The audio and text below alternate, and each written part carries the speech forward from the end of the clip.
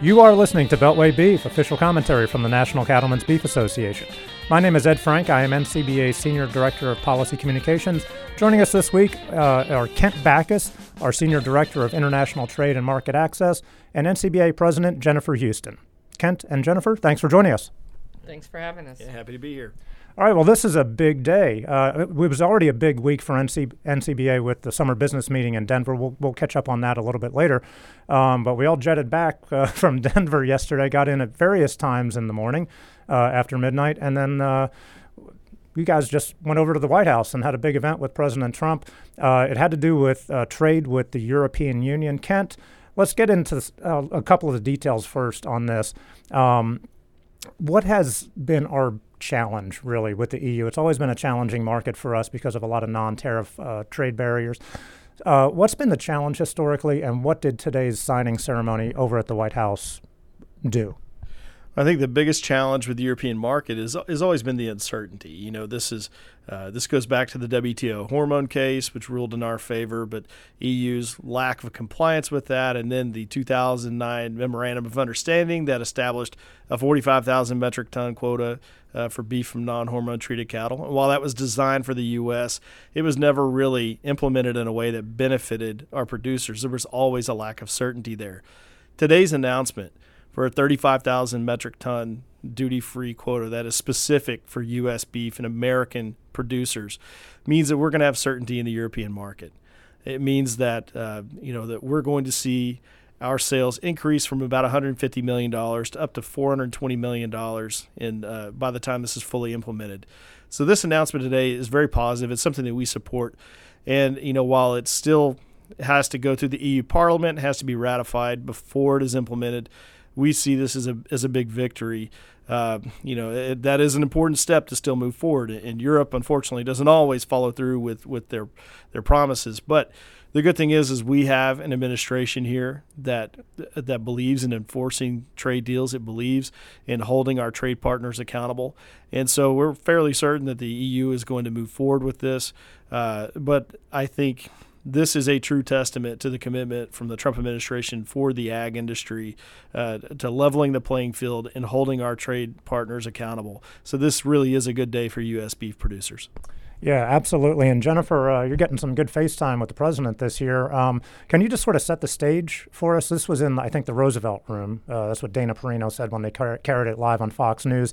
And it wasn't a huge crowd, but it was a lot of NCBA officers, and Colin Woodall was over there. Just talk a little bit about what it was like to just be in that room when the announcement and the signing was done.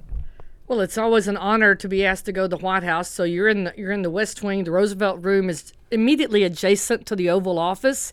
So you're there, and the president comes in from the Oval Office, and there's a press corps in front of you. And we were very fortunate that our cattlemen, because this announcement means a lot to our cattlemen about opening up that market to high-quality U.S. beef and another avenue for our producers that want to participate in that market. So it's always exciting.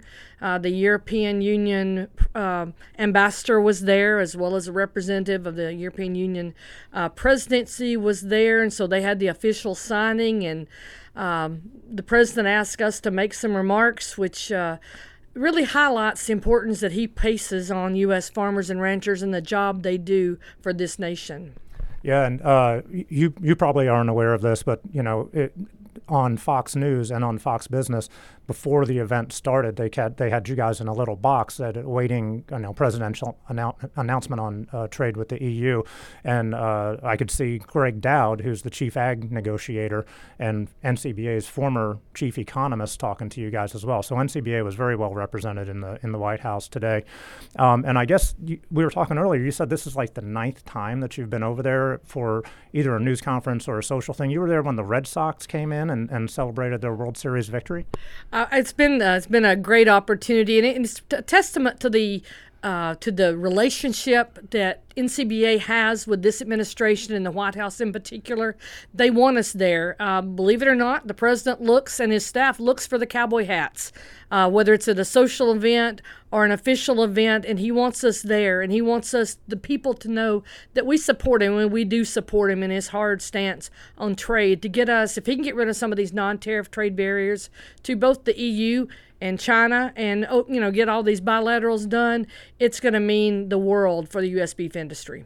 Yeah, and I just have one favor to ask. When the Washington Nationals and their revamped bullpen win the World Series this October, can you get Kent and I into the White House ceremony with the Nats?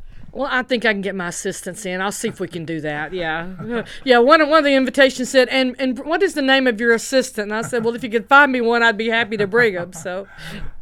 All right. Well, we have that to look forward to, and then I guess just recap the summer business meeting, because before this event, that was going to be the big news of the week. We just had a very successful summer business meeting out in Denver, out at the Gaylord Rockies Resort and Convention Center. What were some of the highlights that came out of that? Yeah, we had a great meeting. Just really, my takeaway was just an upbeat attitude.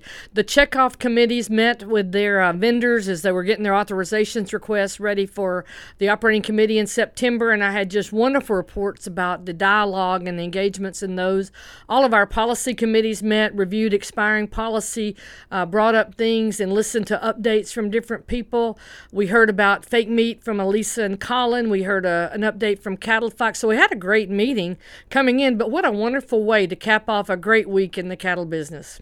Yep, absolutely. So we want to thank everybody who took time out of their busy schedules to join us in Denver, and congratulations on a great event at the White House today. So Kent, Jennifer, thanks for joining us. Thank you. Thank you. You've been listening to Beltway Beef. Until next week, eat beef. Check us out online at policy.ncba.org and follow us on Twitter at Beltway Beef. Thanks for listening.